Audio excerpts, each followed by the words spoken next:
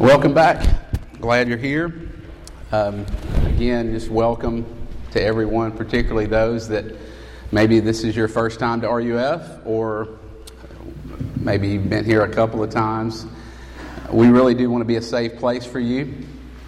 You're welcome here no matter where you are and what you think about Christianity. If you're trying to figure out what you think about Jesus, this is the place for you. We want to give you the space to figure that out and to think through that and ask the hard questions. But we also want to be a place where you are a Christian and you're really struggling and you need to hear about Jesus and His grace. You're welcome here. Maybe you've never been better and things are going great spiritually for you, and you're also, of course, welcome here. And so wherever you are tonight, just know that we're glad you're here and welcome to RUF. We have been studying this semester. Basically, one of the things that we do in RUF is normally rotate between semesters, Old Testament, New Testament. Last semester we did the book of Exodus. This semester we're doing the book of John. And we just kind of march straight through books of the Bible and look at what it says and how it applies to our life. And that's what we're doing this semester in John. And one of the things we've seen is John was written so that we might believe in Jesus, and through believing in Him, we might find life in His name. That's really the point of the whole semester and the point of the book of John. And week by week, we're looking at passages and really asking the two questions of who is Jesus and how can we find life in His name. And so we're going to do that again tonight, except we're doing it now through John 11, which is a big turning point in the book of John. And so before we dig in, let me pray and ask God to help us.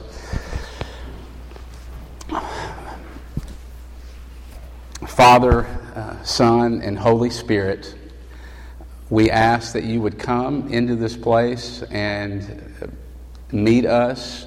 Would you remove all distractions, all the things that we've got going on in our minds and hearts, whether it's projects or tests or maybe whether or not we got that job that we interviewed for last week. Whatever it is, for the next couple of minutes, would you even supernaturally take away those things and help us to focus on you, what you're doing in our lives, and on what you say to us in John chapter 11 through your word. And I pray that it would be, tonight would just be deeply encouraging. I know it's been for me as I've studied this week. Would you encourage all of us through this passage tonight and show us Jesus in the incredible life that He offers us. In Jesus' name we pray. Amen. If you're not already there, John chapter 11, and if you don't have a Bible, I encourage you to either look on with a friend or maybe on the announcement sheet. You'll see the text is printed for you there also. Basically, I don't know if you're like me or not, but one of my struggles is I am often too attached to technology. Particularly, I often feel and struggle with being too attached to that thing called the iPhone. So much so that I'm fearful of what my girls are going to say about me in 10, 15 years from now. It really is a deep fear of mine that in 10 or 15 years they'll say, hey, tell me about your dad. And they'll say, my dad's great, but this is my lasting image of him. Looking down at the iPhone. And that really is true. That really is something that I think a lot about, and it's something that actually disappoints me in myself, if I'm being real honest here, is that often I get disappointed that technology, particularly my smartphone, gets in the way and actually prevents me from having real relationships with the people that I love the most. And it's interesting, I kind of got a punch in the gut recently when I was referred to an article. It was actually written a couple of years ago, the New York Times, by a man by the name of Jonathan Franzen. And listen, the title of the article is Technology Provides an Alternative to Love. Liking is for cowards. Go for what hurts. Listen to what he says. I'm going to read a little bit of this for you and listen closely. I may be overstating the case a bit. Very probably, you're sick to death of hearing social media disrespected by cranky 51-year-olds. My aim here is mainly to set up a contrast in his article between narcissistic tendencies of technology and the problem of actual love. My friend Alice Sebold likes to talk about getting down in the pit and loving somebody. She has in mind the dirt that love inevitably splatters on the mirror of our own self-regard. The simple fact of the matter is that trying to be perfectly likable is incompatible with loving relationships. Because sooner or later, for example, you're going to find yourself in a hideous screaming fight, and you'll hear coming out of your mouth things that you yourself do not like at all. And things that shatter your self-image as a fair, kind, cool, attractive, in control, funny, likable person. But something realer than likability in that moment is coming out of you. And suddenly you're able to have an actual life and a real relationship. Because suddenly there's a choice to be made. Not a fake consumer choice between a BlackBerry or an iPhone, but a question: do I love this person? And for the other person, does this person love me? When I read that, it was like a punch in the gut, because so often I cop out with cheap, easy, narcissistic love. And friends, Jesus doesn't do that. Jesus doesn't settle for narcissistic self-love, but Jesus, as the article states, actually gets down in the pit with us. And we see it in John chapter 11. He gets down into the pit with his friends and really loves them. Tonight in John chapter 11, we're going to see Jesus love his friends and see Jesus love us, actually, in three ways. And we're going to see that through Jesus waiting. You see the outline there for you. Through Jesus waiting, through Jesus weeping, and through his waking. Those are the three things: waiting, weeping, and waking, that we're going to look at tonight. Let's look at number one. We see his love for us through his waiting. Look at verses 1 through 3. The chapter begins, and John tells us about three of Jesus' closest friends: Mary, Martha, and Lazarus. And they're way more than Facebook friends. They're real friends. They spend real time together. Jesus, probably passing through town, would eat Martha's food and stop at their house, maybe even stay the night as he was passing through. And if you look at those first three verses, and yes, this is kind of weird, Mary even washed Jesus' feet. And so the point is that they were close. And you can't get out of John 11 without realizing something very significant, that Jesus not only loved these people and loved his friends, but that he really, really liked them as well. And that is why, if you look at verse 6, I find it deeply troubling. With that background, that is what makes verse 6 so strange. Lazarus, whom he loved, he heard that he was ill, therefore he waited. Now think about that just for a second. You think, based on how much he loved these folks, that it would read, Jesus heard that Lazarus was ill, and so he got on his donkey, and immediately he went to Lazarus' side so that he could hold his hand and be with him and actually do something about it. But that's not what it says. He loved them, therefore he waited 2 days. Have you ever thought about this? I don't know what to do with this. This is hard. And so what's going on? Why would Jesus do this with people He loves? Why not go? Well, let me try to sum it up. Friends, Jesus loves them enough to disappoint them. And He loves you enough to disappoint you. Let me try to explain with an illustration of a current issue. This is the night of technology illustrations, I guess.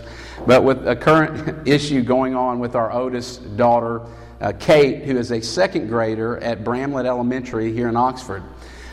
I don't know when this happened for you, but you probably know when how old you were, and maybe you were second grade, I don't know. But all of Kate's friends, or at least a few of her good friends at school and in the neighborhood, are actually, for Christmas and their birthdays, getting iPhones. They're getting iPads. Yeah, see, that didn't happen to you, I guess. Okay. And so literally the other day they're playing in our neighborhood, and here comes one of the girls in the neighborhood in the house with their iPhone with just full coverage. Yes, I'm freaked out. Okay. And so Kate, naturally, because her friends that she loves, they have tablets and iPhones, and so she wants an iPhone. Because when Kate thinks of an iPhone, because lots of times we let her play with ours in the home, her thought is, there's nothing more fun than this. This is the greatest thing ever. I listen to One Direction. I make silly videos with my sisters and take silly, crazy pictures. And I play lots of games and I have so much fun. Why in the world would they not give this to me? You see, Kate doesn't have a clue about how expensive that is. As a second grader, she doesn't have a category for the responsibility that comes with keeping up with an iPhone and not shattering the screen or whatever. She doesn't have a clue about the dangers or potential dangers of full internet access. Because in her world, she's thinking, this is awesome, this is fun. Why in the world would my parents make me wait and not get this for me now? Well, the reason is because her parents, Susie and I, my wife, we know Kate. We love Kate. And we know what's best for Kate. And we have a different perspective. We've lived longer. We have a broader, fuller perspective on life. And we have a better idea, actually, of what Kate needs and when she needs it better than she does. And so we've got to help Kate think about these things. And I tell you that because that is the picture that I want you to think about as we look at John chapter 11. Because that's what Jesus is doing. John chapter 11 teaches us that because, and we've seen this all semester, Jesus is life. And because Jesus is life, He is all powerful. He is all knowing. He is all wise. And He really, really loves you. And because of all of those things, what that means is that following Jesus might actually involve waiting. It might actually involve trusting that Jesus knows better what you need and when you need it in your life than you do. You see, we often think, when we think about Jesus loving and caring for us, and we might not say this out loud, but it's often in our hearts and how we live. We think that Jesus loving us and caring for us means that He gives us anything we want when we want it. That Jesus is obligated, or He will fix my academic struggles.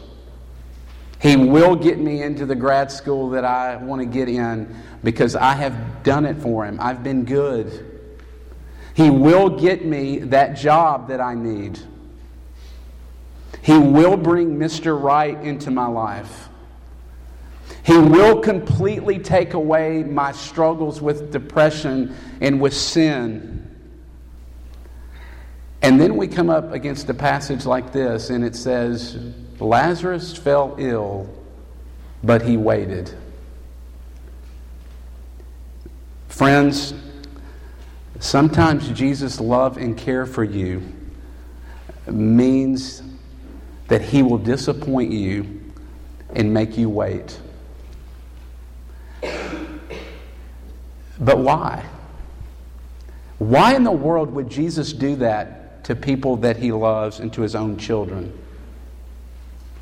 Well, think about it this way. Look at verses 15 and 42, and let me try to sum up what those verses are saying. God will make you wait. And God will bring disappointment into your life because He wants you to go to Him to get Him, not to get things from Him. You go to God to get God, not to get things from God. In God, because He loves you, He wants to be the end, not a means to the end.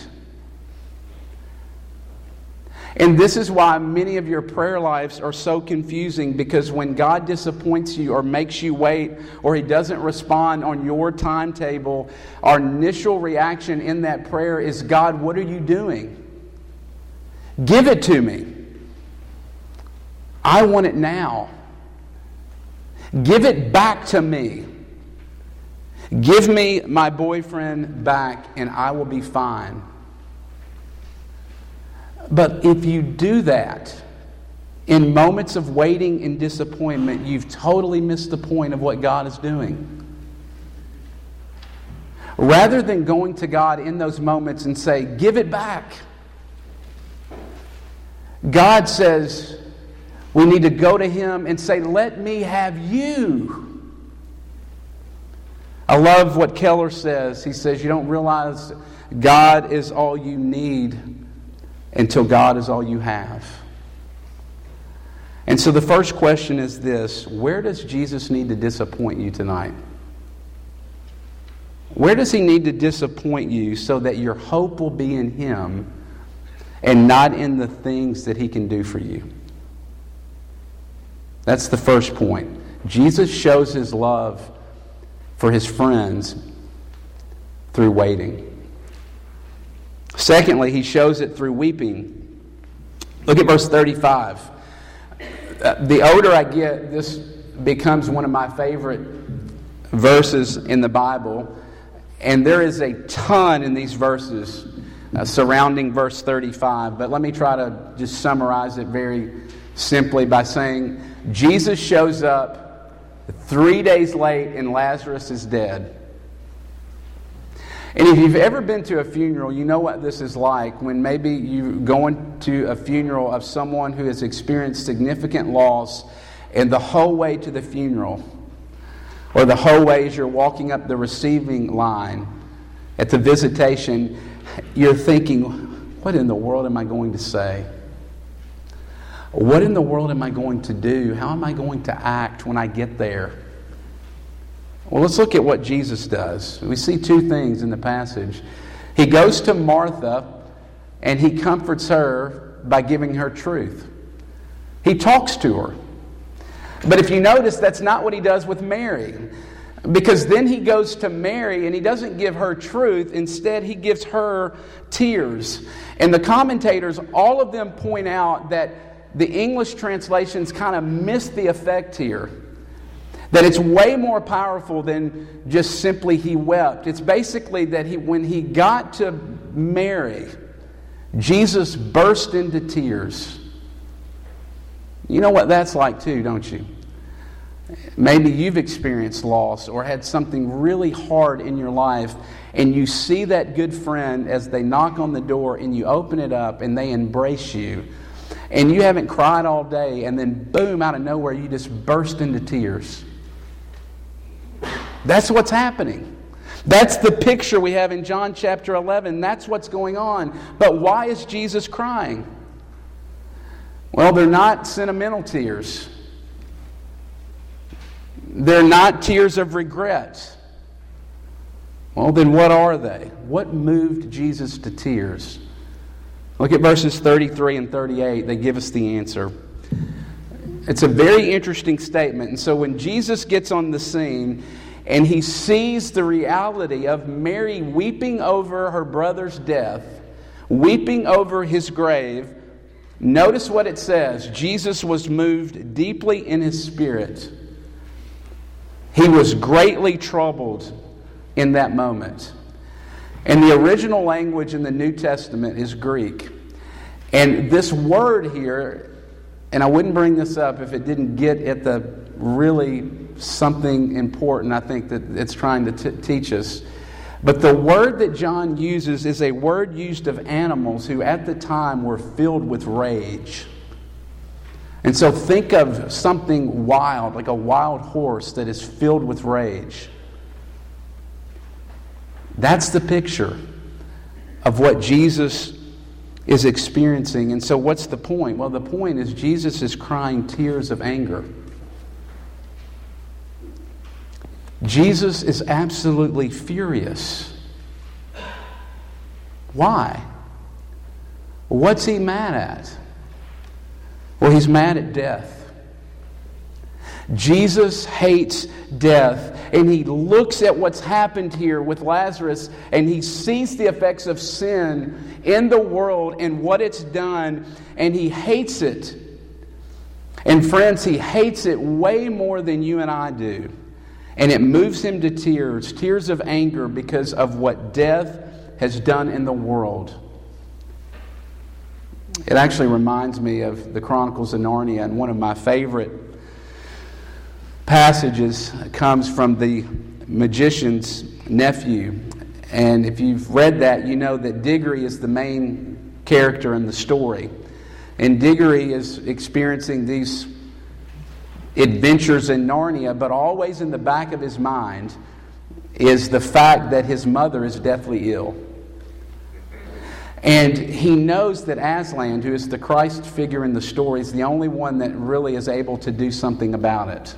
And so he sees Aslan and he runs to Aslan, and it's almost uncontrollably. He shouts out, "Aslan, Aslan, please, please, will you cure my mother?" And I love what Lewis does here. Lewis interjects and writes this comment about that scene. He says, at that moment, Diggory looks up at the lion's face and he sees something that surprised him more than anything in his life. As he looked into the lion's eyes, he saw these huge, big, shining tears standing in his eyes. This great, fierce lion bends down to Diggory. And Lewis comments and says his tears were so big compared to Diggory's tears that for a moment it was as if the lion actually was more sorry about his mother than he was himself. Friends, Jesus loves you enough to disappoint you. But he also loves you enough to weep with you. Here's a question. Where do you need to go tonight? In your life, in your heart, and just simply weep.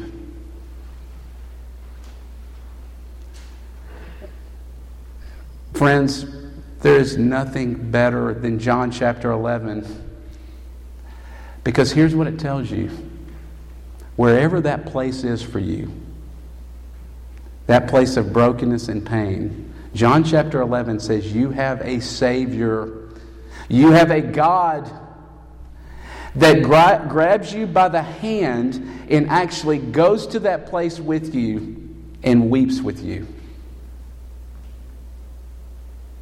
In a room this size, some of you have been abused. Physically, emotionally, sexually. by people that were supposed to protect you and take care of you. Others of you come from broken homes. And many, many, many times over the course of your life, and maybe you're there at this moment, you feel like you're at a breaking point because you look around and it seems like everyone else's life is so much easier than yours, and nothing ever seems to work out quite so nicely for you. Or maybe it's death. Maybe you've got a parent that's terminally ill. Or maybe you've lost a parent, or a sibling, or a family member, or a really good friend. Or maybe it's an addiction that has totally wrecked your family. Maybe it's your addiction or your sin, and it's totally wrecking your life. You've got to hear this. Jesus grieves over those things more than you do. He is sorrier than you are. And He wants to take you by the hand. And He wants to go to those places with you and weep with you. Where do you need to go tonight with Jesus and cry? Let me say another thing. Who around you, think about your friends. Who around you needs someone not to come and tell them, Jesus works all things together for good? Who around you needs someone not to do that, or not to say, God's in control, it'll be okay? Friends, those things are true, and there's a time and a place for us to say those things. But who around you needs someone to just hug them and weep with them because of something going on in their life right now at this moment? Are you willing to go to them and instead of beating them up with truth, comforting them with your tears? Friends, Jesus loves you not, He loves you too much to give you everything you want and to never make you wait and to never disappoint you. And He also loves you so much that He's willing to weep with you. So we see Jesus' love for us in waiting, weeping, and lastly, waking. And so, yes, you're thinking, this is awesome. Jesus sees my sin and He's angry about it and He enters into me with it. But ultimately what you want to know is, does He do something about it? Can He do something about it? Look at verse 53. We didn't cover that verse because that's a lot to read, but I want you to skip ahead if you have a Bible. And notice that when you go to verse 53, you pass the heading, the plot to kill Jesus. Did you notice that? That's very, very significant, because what it tells you, it meant that when Jesus raised Lazarus from the dead, His days were numbered. This was the turning moment that actually sent Jesus on His way towards the cross, because a dead man had been dead for 4 days, and Jesus comes and raises him from the dead, and the religious leaders at the time could not take it anymore, and they plotted to kill Jesus at this moment. Jesus is God. He knows all this. He is all-knowing, and so He knows what's going to happen if He raises Lazarus from the tomb, but He goes anyway, and He does it. And I love what Keller says. It can't be said any better than this. It's the only way to bring Lazarus out of the tomb and out of the grave was for Him to go into the grave, was for Jesus to go into it. And that's exactly what He does. He raises Lazarus, and after this moment, if you look at the book of John, He goes to the cross, He goes to His death, and He bears the judgment for what we deserve. And so there's another reason that Jesus is crying. Jesus is crying, notice, on the way to the tomb and not smiling and saying, hey, I'm about to do something really cool and powerful so that all you can see how great I am. No, he is weeping and shaking with anger and tears because he can't help but see in Lazarus his own story. Because he knows what it's going to cost him in order to save us from eternal death. It's going to cost him his life. And he goes knowing all of that, and he raises Lazarus from the dead. And I love this. Look at the way he calls Lazarus out of the grave. Look at verses 43 through 44. He cried, not in a soft voice, but in a loud voice, Lazarus, come out. It says the man who died came out, and then I love this, Jesus says, unbind him, let him go. And in that moment, is Jesus showing us his power? Yes, but it's way more than that. He's giving us a foretaste in this moment of what is to come. Or as one writer put it, he's actually rewinding the future to the present. If you are a believer in Jesus Christ tonight, write it down. Mark my words. There is a day coming in the future, and this event is a foretaste of that. But there is a day coming, if you are a believer, when Jesus is going to come to you and he's going to stand over your grave. And he's going to say, Tevin, come out. Murray, come out. Buckner, come out. Hal, come out. And I wish I had time to go through everyone in the room. But Jesus is going to do that. And when he comes and does that, 3 things he's going to bring with him. And here they are real quickly. He will bring with him. And when that happens, 3 things will happen. All the bad things will work for good. That means all of your tears, all of your sleepless nights, all of your bouts with depression, Jesus will work for good. That's number 1. Number 2, all truly good things will last forever. Think about the thing right now in this life on earth that you love more than anything else. That doesn't hold a candle to what Jesus is bringing. That's only a glimpse into your future if you're a Christian. Thirdly, when Jesus comes, he's bringing and says that our best things are yet to come. Think of the best party you've ever been to. Think of Saturday's game day in the Grove in the fall. Not even close. Not even close to what Jesus is bringing to the world. And I don't know about you, but isn't that exactly what we need tonight? Isn't that exactly the hope and comfort that we need? To know that we have a God that doesn't just get angry at sin and sad at sin and weep with us, and that's awesome and good. But we need a God that can do something about it, and that has done something about it, and that will do something about it in the future. What we need more than anything else, and I love what St. Ambrose says, we need to know that the one that weeps is also the one that causes tears to cease. And that's who Jesus is, and what he's done, and what he will do in the future. Let's pray.